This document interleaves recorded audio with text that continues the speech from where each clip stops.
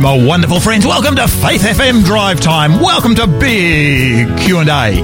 This is the show where we respond to difficult questions concerning God and faith, contemporary religion and the Bible. This is the show where we look at world religious trends in the light of Bible prophecy. I'm Pastor Gary, a minister to the Brighton Seventh-day Adventist Church in the beautiful city of Adelaide. It's really wonderful to be able to share with you once again. This week we're taking as our theme, Understanding the Holy Spirit, and today we're asking, do I need to speak in tongues to be saved? Today our co-host is Helen Gray, and Helen is filling in for Pastor David Butcher, who's having some well-earned holidays. Helen's the pastoral assistant for the Birdwood Seventh-day Adventist Church. Welcome to you, Helen. Thank you, Gary. It is a delight to be here, but my, what big shoes I got to fill. No. David, I really appreciate working with David, but I really appreciate being able to work with Helen as well. It's Thanks, that's wonderfully exciting. Winter's certainly arrived here in Adelaide. Oh, isn't it great? Oh. We even had rain. Oh, we so badly need rain. I tell you what, I feel for those of you who actually have to go running up into the Adelaide Hills all the time, because Adelaide Hills is wonderful in the middle of summer when there's 35-degree days here or 40-degree days. It's always 5 or 10 degrees cooler. But the same is also true for the middle of winter. And even right now, we're starting to, it's starting to cool off. Is it cool up in the hills? It is cool in the hills, but I have this philosophy that we don't have bad or good weather. We just have different weather. We have different weather. Because some people love summer, some people love winter. You please everybody that way. Well, I've actually lived many places in Australia. I've lived, I got some really good mates up there in Queensland. Love our Queenslanders. I was born in Sydney and New South Wales. I've worked in New South Wales. I've worked in Tasmania. I've worked in Queensland. But I have to admit, the climate in Adelaide is something very, very special. It is something really good. It's got that moderate right through the most of the year, except when we get an occasional heat wave coming through, or when we get those chilly blasts in the middle of winter. But normally you get this mild Mediterranean climate that is just so nice. You do. I do miss a white winter, though. You come from? I come from Britain. I come from Scotland. And we had white Christmases. But we always sing about the white Christmases. Yes. Yeah. Helen, let's come to our World Watch segment today, because something came across my desk just this morning. Just today I received the most recent report of the American Worldview Inventory 2021.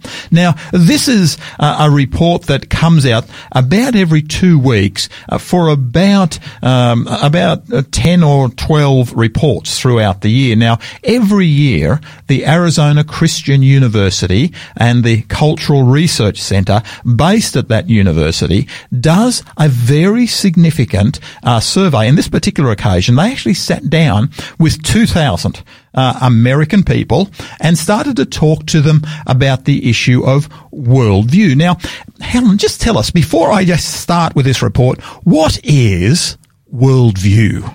Okay. For a start, this would be George Barna's group. This is George Barna. Yes, we're coming to that. He's very, very good. He's very good. This is excellent. He's actually one of the leading professors at this particular university. Yes. Yeah. Well, worldview, if I ask anybody out there, the first thing would be world. It's the world and what all the world thinks, but it's actually individual. Okay. It's the worldview that he has been studying is to see what the individual person or individual groups. I think there's something like, is there 8 or 10 different groups with the There is. So basically what we have is the way an individual actually views their world or perceives their world is actually entitled their worldview. For example, if a person has a biblical worldview, what types of things might they believe?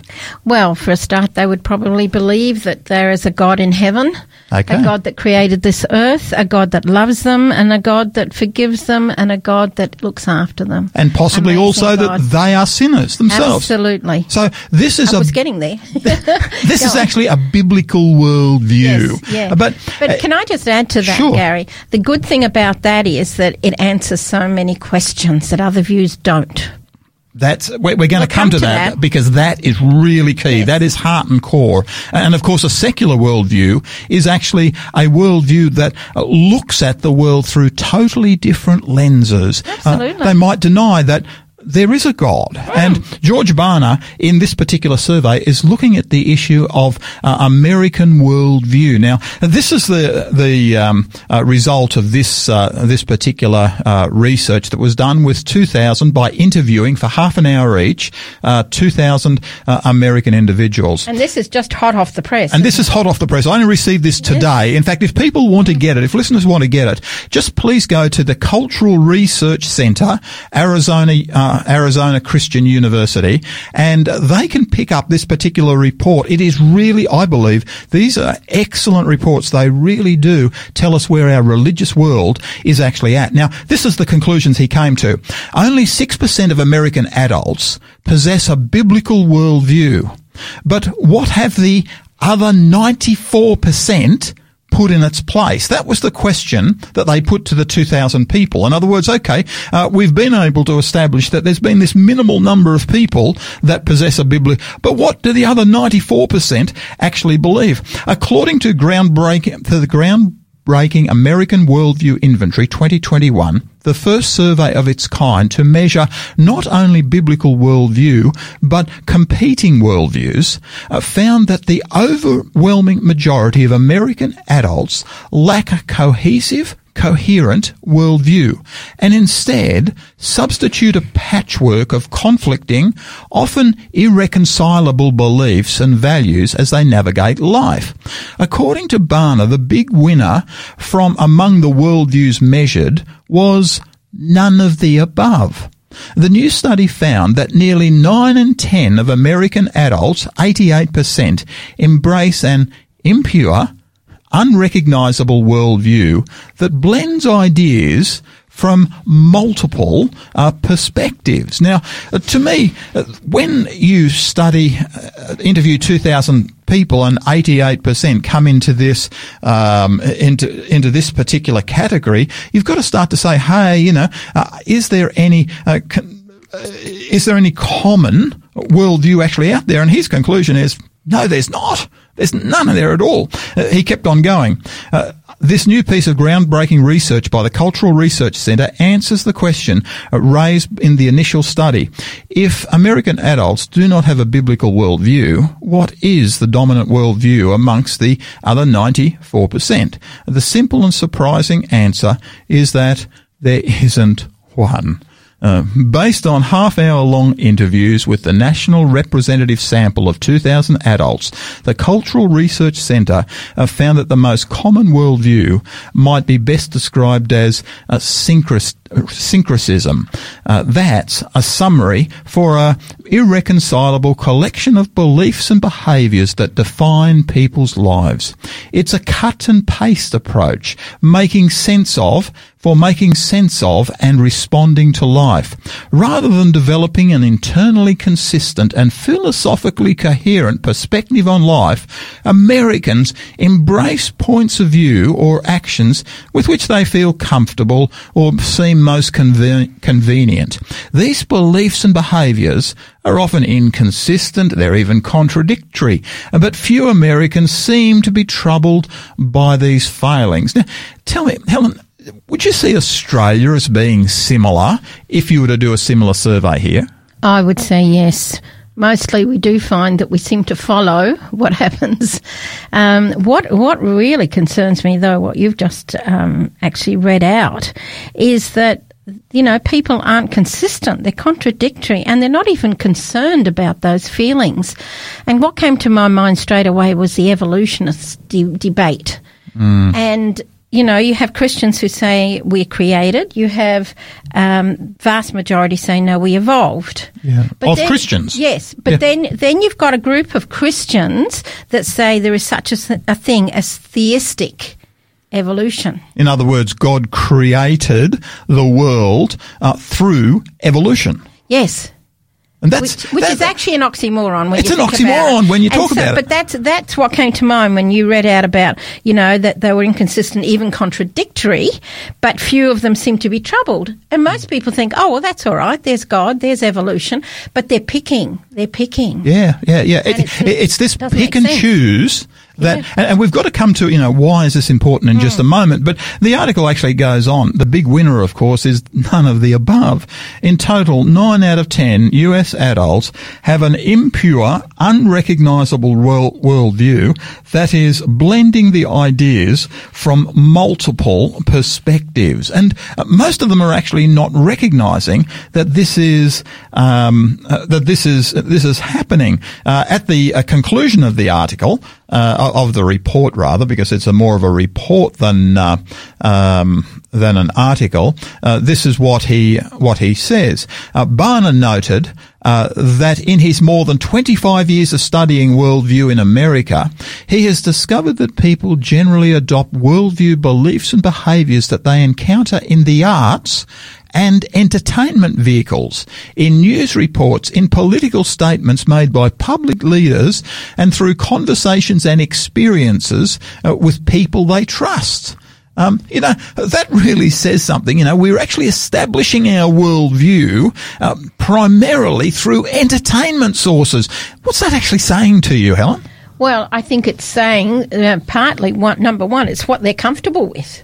Yeah. They're comfortable in that genre, that they're choosing, and they're not really, I don't know about you, but I'm thinking a lot of these people aren't even really thinking about it. Well, that's exactly the point that comes up a little bit later, because what we've got here is, of course, within the entertainment industry, you tend to have things come into your mind, but you tend to have them there in an uncritical manner. You don't tend to assess them. If some actor is saying something, you don't try to assess what he's saying. You just accept it and it goes straight into my mind. And to me, as I look at that, I simply say, hey, that is actually impacting huge numbers of people. It's actually changing our worldview, the way we look at our world.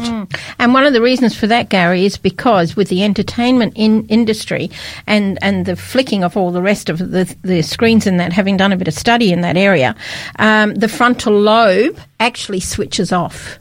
That's why we're not analytical. That is so key. That is so key. In fact, our last paragraph here that I'll refer to is this one here. Our studies show that Americans are neither deep nor sophisticated thinkers. This is almost an insult. The veteran researcher noted Americans have become selfish and emotion driven, leaving logic behind. They promote a way of life that pushes us to think more clearly, consistently and purposely is going to take time and effort, and it will be uncomfortable. Most people seem more interested in living a life of comfort and convenience than one of reasonable consistency and wisdom. Our children will continue to suffer the consequences of following in the unfortunate steps of their parents and elders. People who are willing to fight for a more reasonable way of thinking and acting can make a difference, but it's going to be very slow progress, he actually says. Now, look, Helen, just one last question. Why biblical worldview? Why is it so key to making sense of our world? Well, as I mentioned before, there are several points, but number one, biblical worldview assures us how we came to be. Okay, so it really tells us where we came from. Absolutely. It gives us the reason why we're here. Okay. The purpose. We have a purpose-filled life. Yeah. And sometimes it is uncomfortable, by the way, but we need that in our life. It also tells us where we're going. Okay. The other views, and I could name several of them, don't handle these questions. They get left up in the air because they don't have answers for them. Yeah. Yeah. And, Helen, to me is actually the very beautiful thing about a biblical worldview, because what it's actually doing is it tells me, where did I come from? Why am I here? and where am I going? It actually answers those. And, I know people say, they're faith statements. Well, actually, when I actually come to the scriptures, what I find is that there's actually significant evidence to actually back up those particular points of the worldview. And I love being able to sit down and share those things with people. Yeah. But, as we have this biblical worldview that's able to give answers to the big questions, so many of the other smaller questions in our world certainly seem to fall into their rightful place. Right now, I'm so conscious that our world is really struggling with so many questions for which there are so many diverse answers or there are no answers, whereas Scripture, the biblical worldview actually provides answers for those who would like to find an answer. Let me add there, Gary, that it gives hope. There are too many people these days that feel as though everything is hopeless. Yeah. And of course they end up committing suicide or they have a very sad life. Yeah. Whereas with the biblical worldview, we know through Scripture where we're going. Yeah. We have a God who loves us unconditionally, a God who forgives us, an amazing God who gives us a reason for living. Indeed. He gives us a reason to keep living and a hope in Him, which these people are missing. What has really shocked me about this report you've just read out is it's only 6% have a biblical worldview. That leaves 94%, Gary. And we understand why politics is going the way that it actually is. The Christian, the foundational worldview of Christianity, of course, has been undermined totally because you've got the majority of people are certainly no longer have a biblical worldview. Therefore, other alternatives are actually coming in. And I actually read an article the other day that talked about us replacing a Christian worldview with a pagan worldview. And the article said this is going to be tough times, particularly for women and children, because in the old days, when there was a pagan worldview, the people who particularly suffered were in fact women and children. It was strong is right, therefore the might must win. And, to me, when you get to that point in society, you're actually starting to go on a very significant downhill slope. We're in trouble. Yeah, we're in trouble. Indeed. And the other thing that came to my mind too when I said about being comfortable, I remember talking to a neighbour that I had, and I shared with him a DVD by Louis Giglio. And it's How Big Is God? He's a good speaker, yeah. Oh, it was just amazing. He didn't realise till it was partway through that it was biblical. Yeah. And by then he was really hooked. Yeah. And he came out and he said to me, do you have any more like this? And I said, yes, I do actually. I said, you're an evolutionist. And he said, yes. And I said, can you tell me why you're an evolutionist? Seriously, give me an answer. And he said, you want to know? I said, yes. And he said, because if I had to believe that there was a divine designer, he said, I would have to show allegiance. And I might be asked to do something I don't want to do. He was perfectly honest with me. But you see, that to me says I would have to get out of my comfort zone. Yeah. And this is certainly the challenge that we're actually facing, because there are huge implications. The very moment you turn around and say, hey, there is a supernatural God, the implications of that are absolutely huge, because it's going to impact my day-to-day living. But it will give you life more abundantly.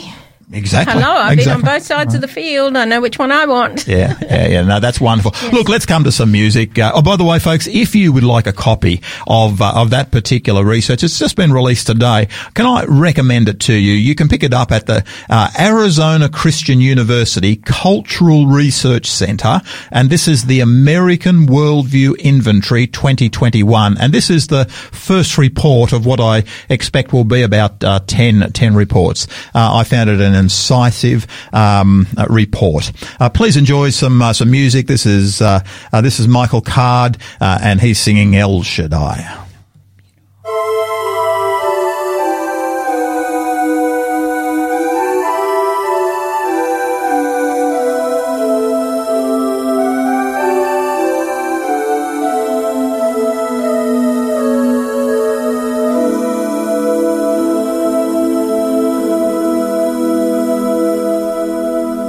El Shaddai, El Shaddai, El Elyon Adonai.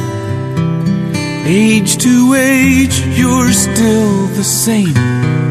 by the power of the name El Shaddai, El Shaddai, Erekum Kana Adonai.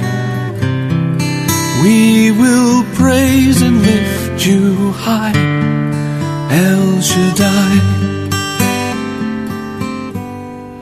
Through your love and through the Ram, you saved the son of Abraham.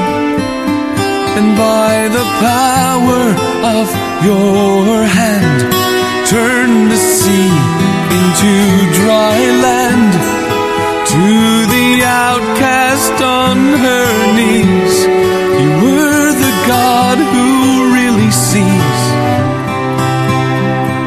And by your might, you set your children free. El Shaddai, El Shaddai, El Elyon Adonai. Age to age, you're still the same. By the power of the name El Shaddai, El Shaddai, Erekum Kana Adonai. We will praise and lift you high, El Shaddai. Through the years you made it clear that the time of Christ was near. Though the people failed to see what Messiah ought to be, though your word contained the plan, they just could not understand that your most awesome work was done through the frailty of your Son. El Shaddai, El Shaddai, El Elyon Adonai. Age to age, you're still the same. By the power of the name El Shaddai, El Shaddai, Erekum Kana Adonai. We will praise and lift you high, El Shaddai, El Shaddai, El Shaddai, El Elyon Adonai. Age to age, you're still the same. By the power of the name El Shaddai, El Shaddai, Erekum Kana Adonai. We will praise and lift you high, El Shaddai. We will praise and lift you high, El Shaddai. And that was Michael Card, El Shaddai. What a beautiful song that really is.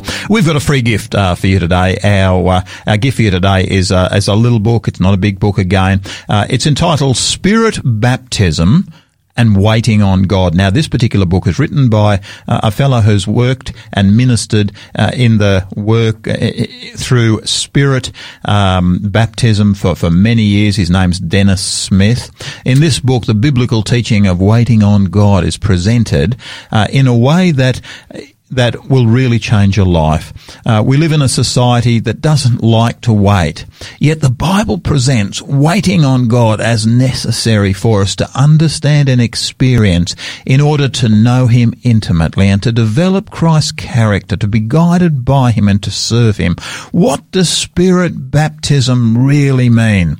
Now, this is the book, Spirit Baptism and Waiting on God, that's the question that's answered in this particular book by Dennis Smith. He's a very simple author. He's got some wonderful stories to tell you about how Spirit Baptism has impacted his own life and how he's seen it impact the lives of others.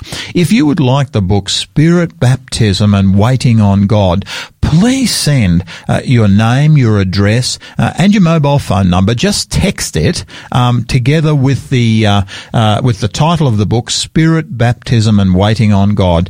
Just text it to our studio mobile here. That number's 04888 808 11. That number again is 04888 808 11, and the book's title is Spirit Baptism and Waiting on God. You're listening to Faith FM Drive Time, Big Q&A with Pastor Gary. Today our co-host is Helen Gray, and Helen is the pastoral assistant at the Birdwood Seventh-day Adventist Church. This week we're taking as our theme, Understanding the Holy Spirit, and today we're asking, do I need to speak in tongues in order to be saved?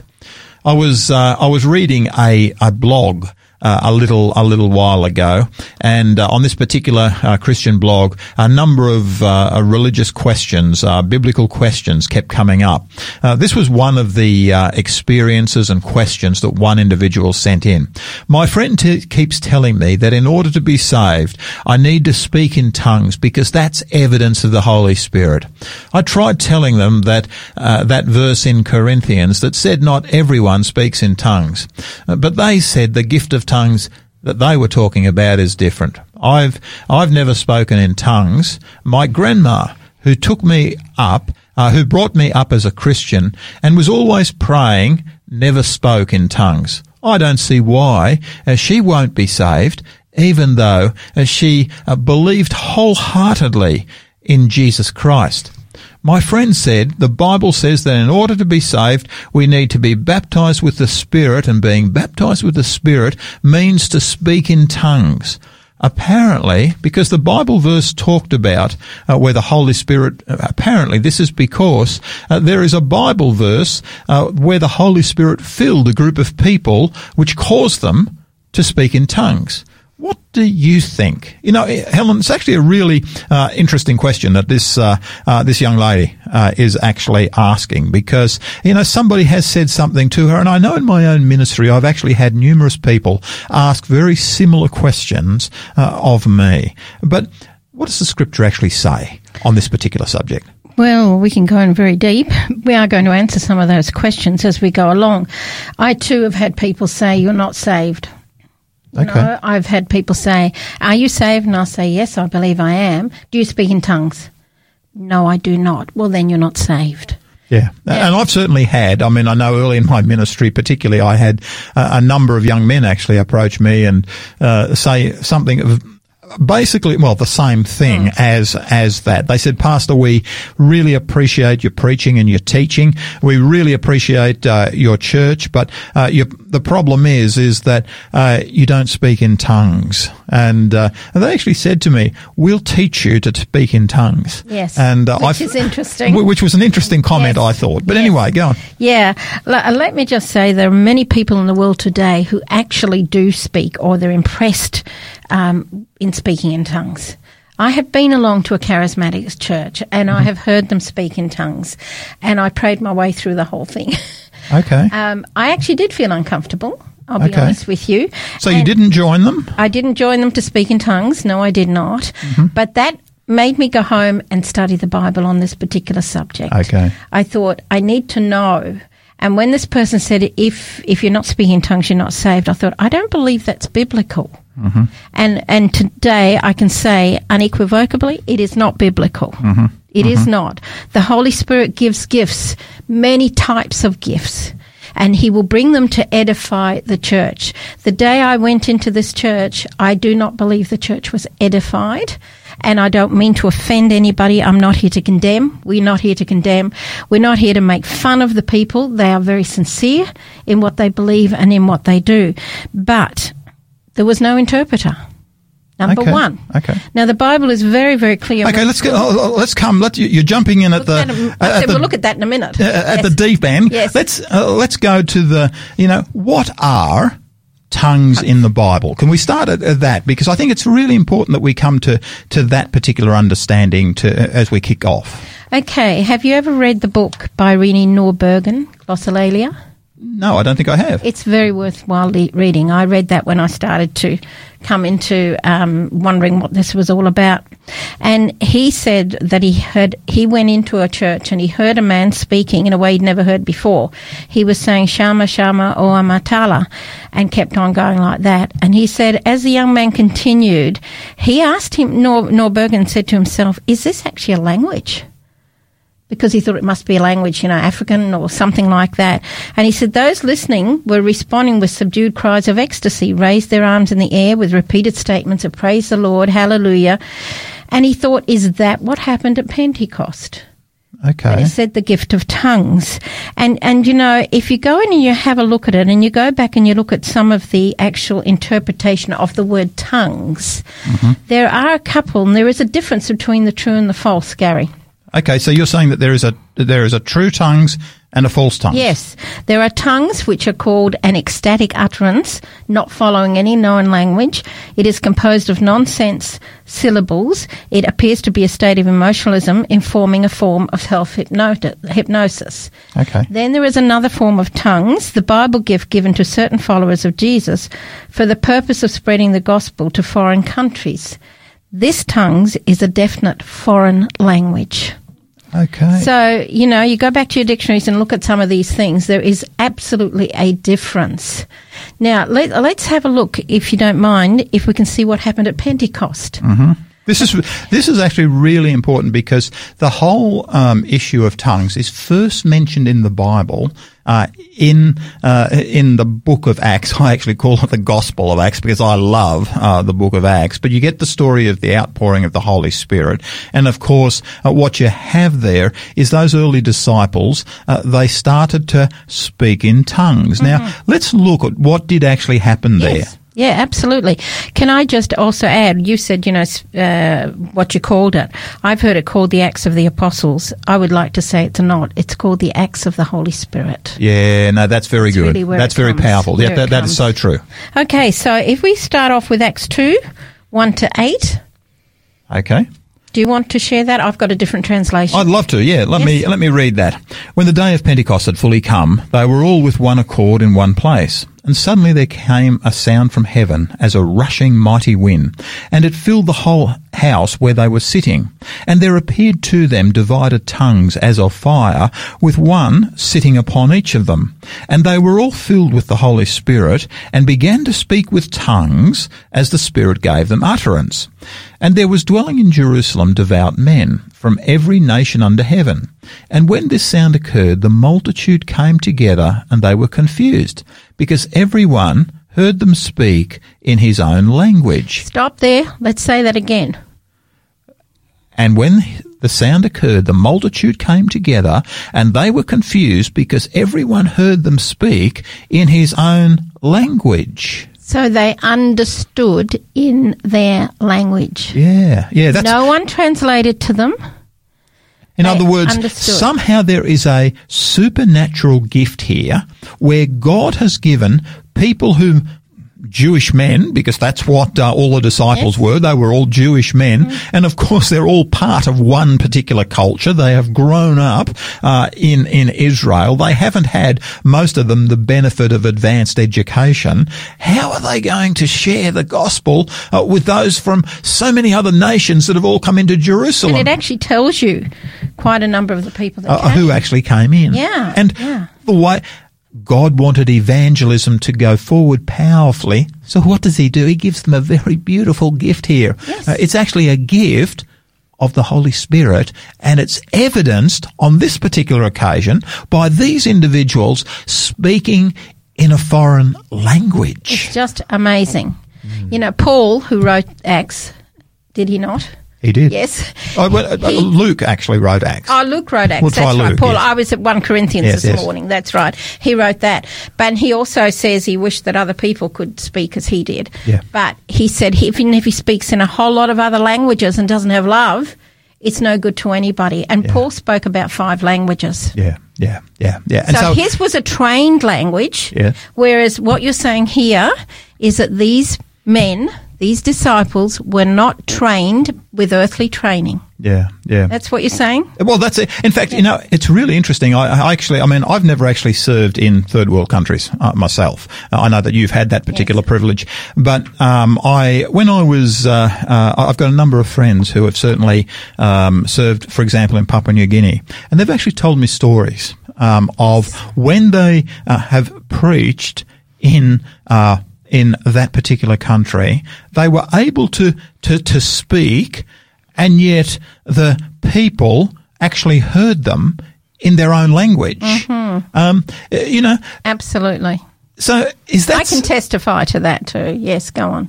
Okay. Do you want to share with us? I will in a moment. Okay. Keep going. All right. Okay. So you've had experience with this gift of tongues. Absolutely. Okay. Well, we'll come to that in a moment. Yes. But let's come back to the scriptures then. So lead us some more. Okay. So here they are. They're there. They didn't fall over, did they? They haven't fallen over? No. In fact, they're standing up to preach. That's exactly right. And the people were amazed, were they not? And that's what the passage says in verse 7. Yeah. And they were all amazed and marveled, saying to one another, "Look, are not all these who speak Galileans? And how is it that we hear each of them in our own language in which we were born? Parthians, Medes and Elamites, those dwelling in Mesopotamia, Judea, Cappadocia, Pontus and Asia." And the list just goes on. Egypt, parts of Libya. The list is just so complete there. And then they were amazed and perplexed, saying to one another, "Whatever could all this mean?" Absolutely. Now, these were Jewish men, were they not? They are, yes. Yeah, they were speaking supernaturally in tongues by the gift of the Holy Spirit. Yeah, for the purpose of sharing the gospel. Amen. That you took the words out of my mouth. I love that. I love that particular. I think that's key. Yeah. Yes, absolutely.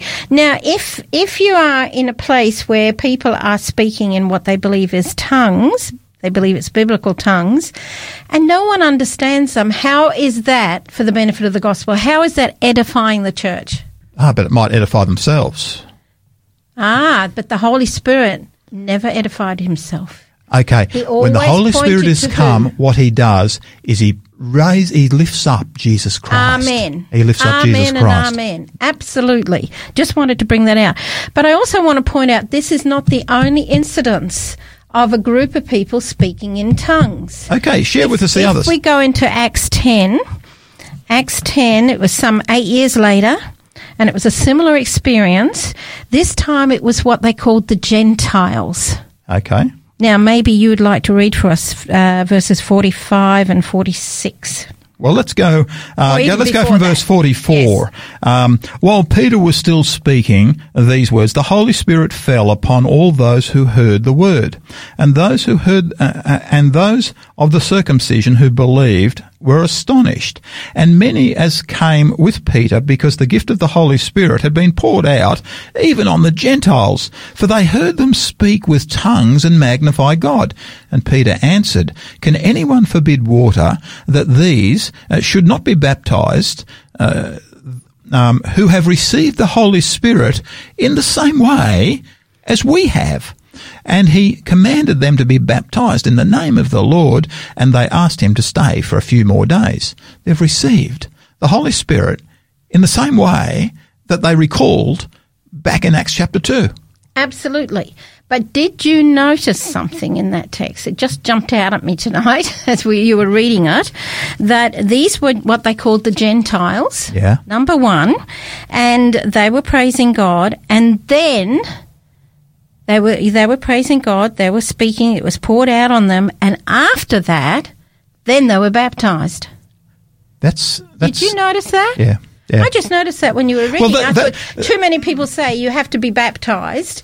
and then you're baptized with the Holy We've actually Spirit, got examples in the New Testament of people being baptized and then the Holy Spirit falling on them. We've got other examples of the Holy Spirit falling first and then they're being baptized. Yeah. And sometimes we've actually got examples of the two happening simultaneously. It's interesting to me that what we actually have is in John chapter 3, Christ actually said, unless you be born of water and the Spirit, you won't see the kingdom of God. Now, baptism by water, what is that? Well, that's actually, of course, physical baptism. When I am immersed, I go under the water because baptizo means to immerse. If I'm washing my dishes, I'm actually baptizing them because it was actually a common word in back in the New Testament days. But by the Spirit also, the expectation of the Scriptures is that I'm going to be baptized by water and the Spirit. The two actually come together, and yet the baptism of the Spirit seems to be evidenced in the New Testament in different ways. Absolutely. But you know what is equally interesting? We haven't got there yet, but if we go and we see what the gift of tongues, where it comes in the list of the gifts, Paul says that we're all like parts of a body. Yeah.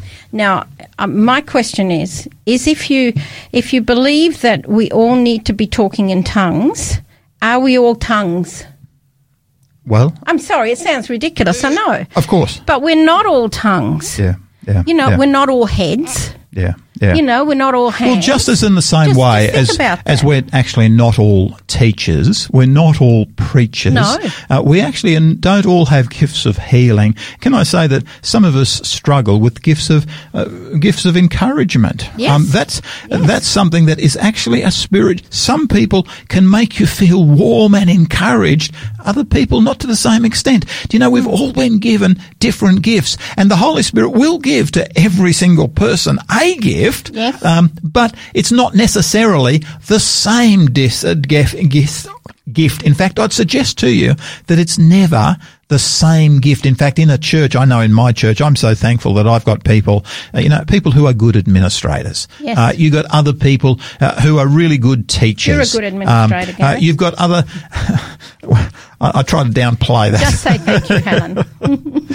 Go on. So what you've got here are so many different gifts. To me, as I look at this, Helen, I say, hey, the New Testament teaching on the Holy Spirit is actually so powerful, because what it does is it has the result of building up the church. And the Holy Spirit is about building up the church. Amen. Not actually just building up the individual. Yes, the individual will be built up spiritually, but the gifts that any one individual actually has varies according to the goodness of God and how He actually touches up an individual. And I'm so thankful for, I've said this a number of times, some of the gifts that we classify as smaller or lesser gifts are the ones I actually praise God the most for, because I've actually said to my church that it's actually the gifts of encouragement and hospitality that will actually build up a church. The evangelist might preach an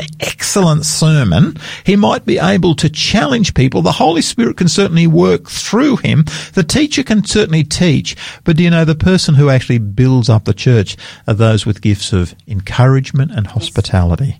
And to me, as I look at that, and I just simply say, what a wonderful God that we actually serve. And we as human tend to turn around and to downplay those particular gifts. We do, Gary. We do. Are all gifts important? Every gift is vitally important to the work of God on this earth. But look, Helen, we need to come to some music. Got time, this is Chris Rice. Oh love that will not let me go.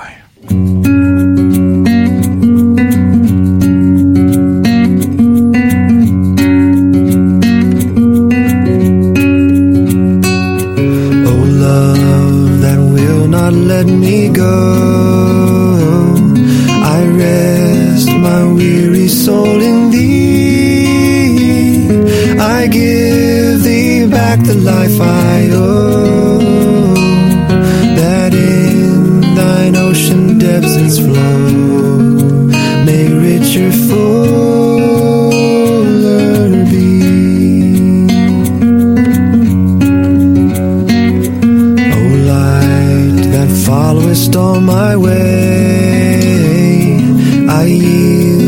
flickering torch to thee.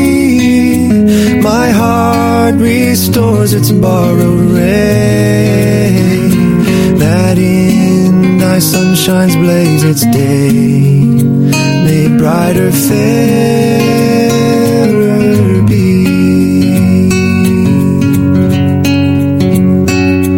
O joy that seekest me through pain, I cannot close my heart to thee. I trace the rainbow through the rain and feel the promise is not vain, that morn shall tearless be.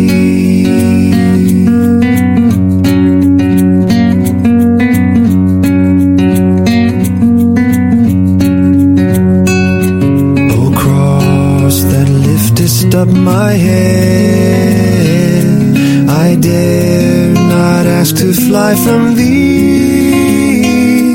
I lay in dust, life's glory dead, and from the ground there blossoms red, life that shall endless peace, life that shall endless peace.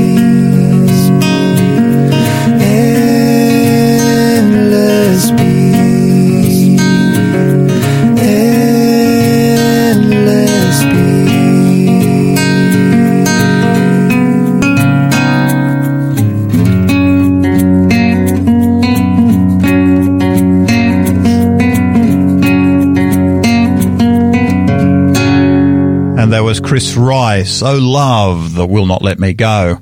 And our free gift to you today, our free book, is the book Spirit Baptism and Waiting on God. This has been written by Dennis Smith. Dennis has had a lifetime of highly spiritual, spirit-based ministry. You'll love this particular book, Spirit Baptism and Waiting on God. This talks about the biblical teaching of waiting on God and how we can present it in a society that doesn't like to wait.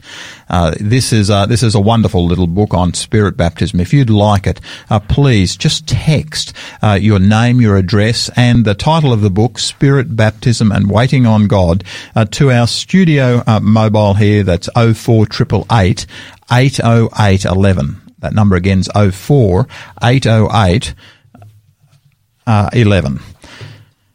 Okay, I think, did I have that right? 04888 808 11. That's the one. Sorry. That's what happens when you start trying to do something else as well.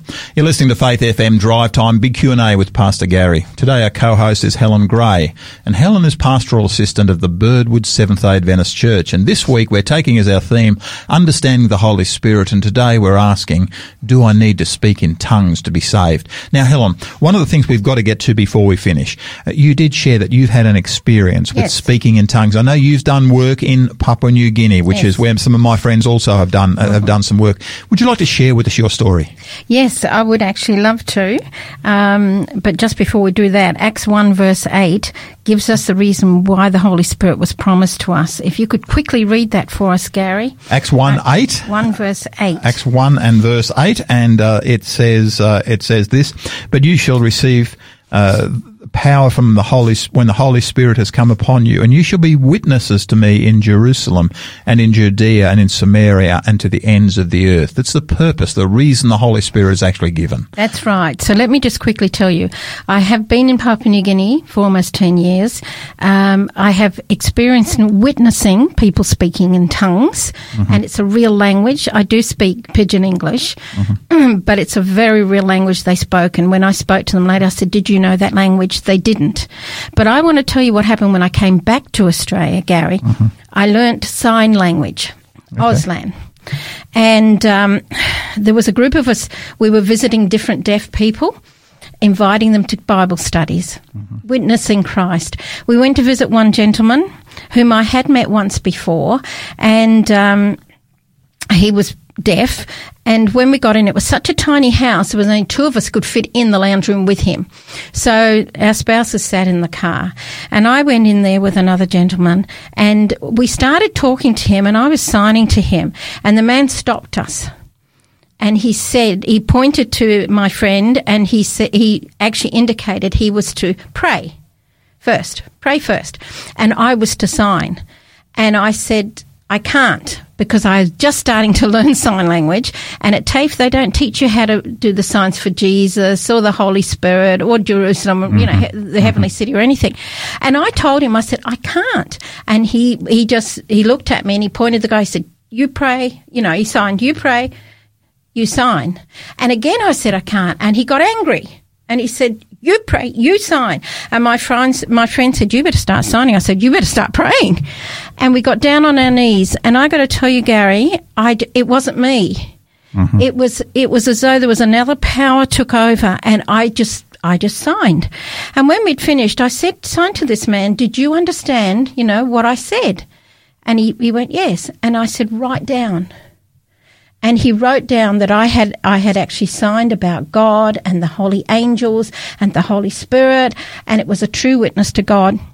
Now, I was stunned, totally stunned. It's powerful. I got out to the car, and my friend, my husband firstly said, how'd it go? And my friend was just totally dumbfounded. Yeah. He said, we've just witnessed speaking in tongues. And, you know, his wife said, why, what happened? And when we explained it, my husband said, well, what's the sign for Jesus? I said, I have no idea. And yet I had signed it, Gary. Yeah. And I tell you, I still have goosebumps up and down my arms. Yeah. It was a witness. It was following what you just read, to be a witness. Yeah, you know, Helen, one of the things I'm so conscious, I know I've said on many occasions, I haven't spoken in tongues, but the one thing I'm so conscious of is that the Lord God does actually, when you are sharing with someone else, he actually takes over your voice. And he is the one who is actually able to allow you to express things. I would call it inexpressible things that, you know, you might not normally have the ability or the skills. You know, texts of scripture come together that you wouldn't normally be able to put together. Answers come to you that you just look at and you say, hey, what a powerful God we actually serve, because I know that the answers that I've been coming out of my mouth haven't actually been coming from me. They've been coming from another source. And I'm so conscious that this power source that allows speaking in tongues is actually the one who leads us to do all the witnessing. Oh, I believe 100%. It's almost like God says, stand aside and watch me work. Yeah. It's just powerful. Yeah. Gary, we're running out. I'm not running out. Okay, can I just say one thing too? Because I think this is really important, actually. You know, sometimes people ask me one question. You know, how does a person know that they've received the gift of the Holy Spirit? You know, if you're not going to speak in tongues, then how can I know that I indeed have been, I have received the gift of the Holy Spirit? Now, this is absolutely key that we answer this question. Yes. How do we do it? How do we know that? Okay, I've got several answers here. Well, quickly. And I know we're running out. I know. I did want to share some stats with them, but okay, let's just have a look. Matthew 7 and verse 16, it says here, you can identify them by their fruit. That is by the way they act. Can you pick grapes from thorn bushes or figs from thistles? A good tree produces good fruit and a bad tree produces bad fruit. And it goes on in that vein. But then if we come over to Galatians 5, verse 22 and 23, we are told the fruit of the Spirit. Okay. Is what, Gary? All right. Well, this particular passage, this is what it says.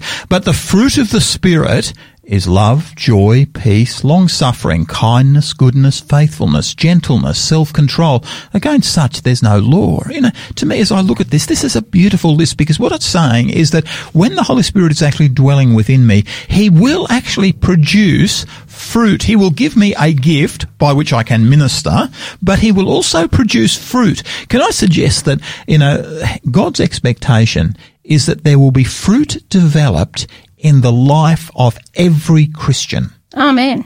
This is unacceptable. It's unexception without exception here. And that fruit is love, joy, peace, long-suffering, kindness, goodness, faithfulness. When you see these attributes being worked out in the heart of the Christian, you know that what you've actually got is the fruit of the Spirit, and you know that Jesus Christ is actually working through them.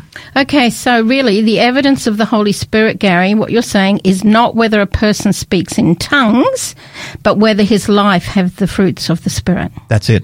That's it. That's wrapping it up, isn't it? Speaking in tongues is an ecstatic utterance, not according to Scripture. And that to me, I would actually go as far to say that an ecstatic utterance is not the biblical gift of tongues. I'm actually going to go further than that, Gary. We need many, many more minutes to be able to discuss all this. We're barely touching the top of the iceberg. But I believe it's a perversion of the genuine gift that God gave at Pentecost. That's probably an excellent way of suggesting it. That is a good way of putting it. Satan will counterfeit anything. There are many deceptions in the world today, Gary, and that's one of them. Yeah. You know, and many genuine Christians are actually caught up in this snare in a charismatic movement. Yeah. We're not here, as I said, to condemn anybody or judge anybody. I've got so many good friends that speak in tongues, and one man particularly spoke in tongues one time, and I said, "Why did you do it?" And he said, "Spirit gave me utterance." I said, "Did you have an interpreter?" And he said, "No." And I directed him to Scripture where it says an interpreter must be present. Yeah. And he said, because this is actually one of the problems that Paul actually faced in Corinth. And he actually goes through and he talks about the various issues in Corinth. And Corinth was actually a problem church. But one of the problems that he's actually facing is the problem of speaking in tongues. And one of the guidelines he gives is that if, in fact, a person's going to speak in tongues, then there has to be, in the church, there has to be an interpreter present so that we all know what's actually happening here. This isn't a gibberish. But look, let me have prayer for those who are listening. Fantastic. Father in heaven, Lord, come to you right now. I want to say thank you for the way that you have given us the gift of your Holy Spirit. Lord, thank you for promising to produce fruit in the lives of believers. Thank you for giving us gifts by which we may touch our world with the presence of Jesus Christ. Lord, I pray that you'd be with each person. Lord, may you give those who ask the gift of your Spirit. We pray in Jesus' name. Amen. Amen. Well, it does look like our time's up for today. Thank you so much for joining Pastor Gary and Helen Gray on Drive Time Big Q&A. Please join us tomorrow when Pastor Fabiano actually joins with Helen again to talk about the unpardonable sin. And we ask, what is the unpardonable sin against the Holy Ghost? Really look forward to seeing you. But until then, please remember Christ said, I'm leaving you with a gift, peace of mind and heart. And the peace I give isn't like the peace that the world gives. So don't be troubled or afraid. May our God richly bless you. Please